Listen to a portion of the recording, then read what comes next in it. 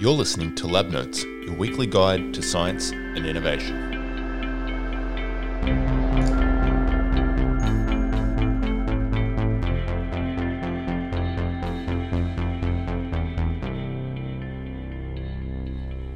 Hello, I am Mark Panus. And I'm Leo Stevens.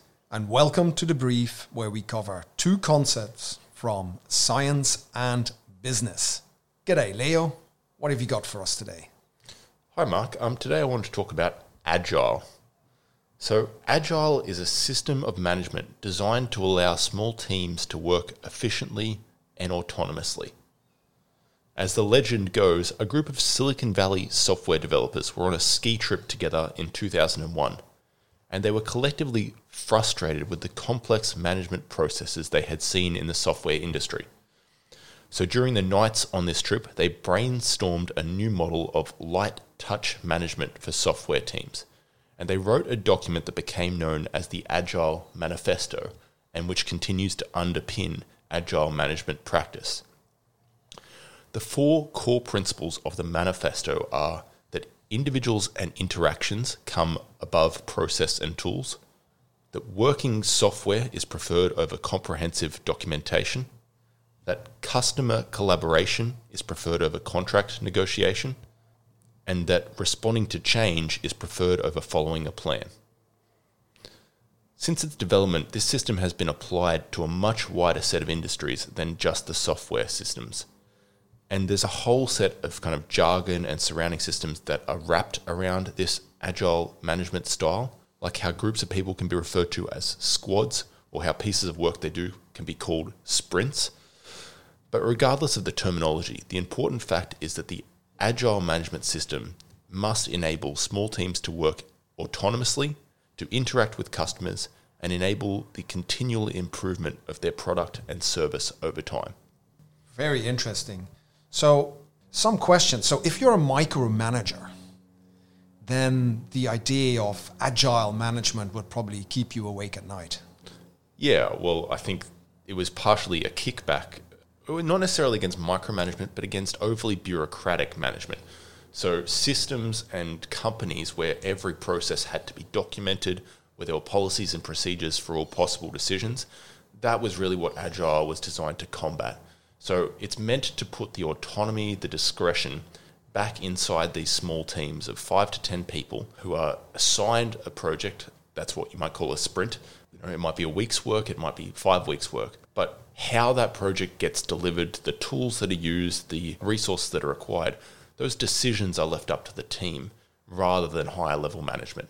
So it's really about putting that discretion in the hands of the team that is actually working on the project.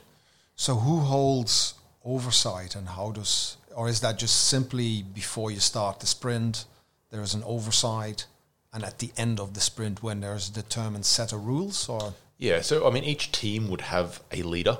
They would be responsible for reporting the results of each sprint or, the team's progress to higher management. But it's light touch. So the higher management gets to assign kind of what the important pieces of work are and estimate about how long they should take. But from there on, the process that's followed to get that piece of work done is in the hands of the team. So the team is responsible for delivering the work, but they are not responsible for routine reporting and all the processes around how that work gets done. They're just responsible for delivering that piece of work. So what would be the unique and distinguishing qualities that a leader of an agile management team would have? Great interpersonal skills would probably be it, because in order for an agile team to work, people have to be communicating with each other very effectively, and all of them must be empowered to work productively and be incentivized to do so. If you are in a team or a system where there is very little oversight, it also can be easy to get away with doing no work at all. So a team leader has to be pretty clear to ensure that their team is all working productively, despite the fact that there isn't this systemic approach to forcing them to do so in a particular way. Okay, so let me talk about my topic for this week, which is conference organization.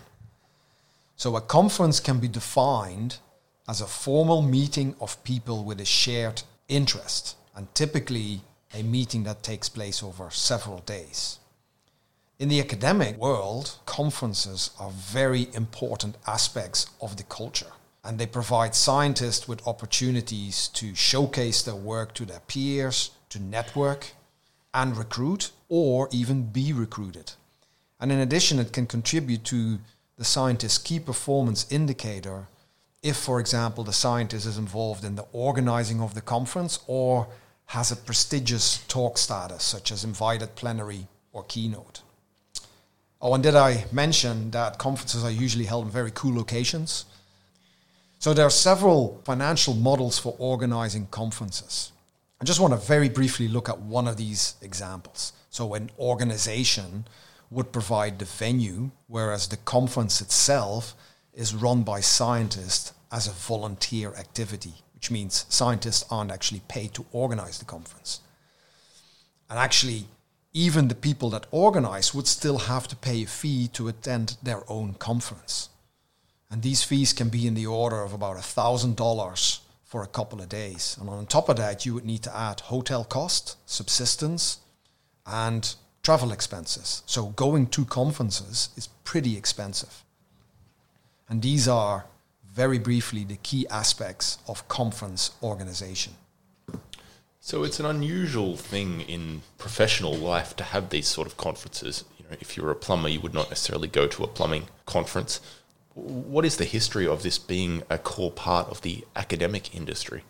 Well, before the worlds of publishing, this is how people would announce their research findings. So they would go to a conference or an organization. You can think of the Royal Society, which is an organization in the UK that was founded in 1660 or 1662. And they would have these meetings where people would come and present their research findings, and they would then be discussed by their peers and judged on their credit.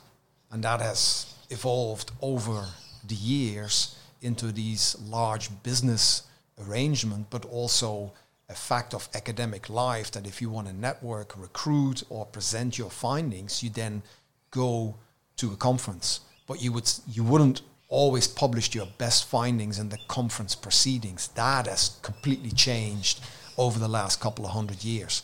Now you would go to a conference and you would generally present historical facts. So you would present work that you've already published, whereas it used to be you would present new work that you had not published. Yeah, it's interesting. I did always view conferences as the kind of leading edge of work. So you think that the journal publications are actually ahead of conference publications and what's spoken about at conferences? Most people that go, or at least most of my colleagues that I know, would very rarely talk about something that they haven't published before. So it's generally a conference would be, and although the conference can be slightly ahead of publication because they may talk about work that has been accepted for publication but hasn't been actually published yet. So you can't see it yet if you look for it, but the people that are presenting know that their work has been published, so they can give you a preview. But a lot of the times, if you go to a conference, you listen to people talking about the work they did in the past, and sometimes that can be years ago. So it's a historical event. So other than a trip to a nice location, what is the key benefit for a researcher in attending said conference? Be seen, get your work out there to a new audience, and network.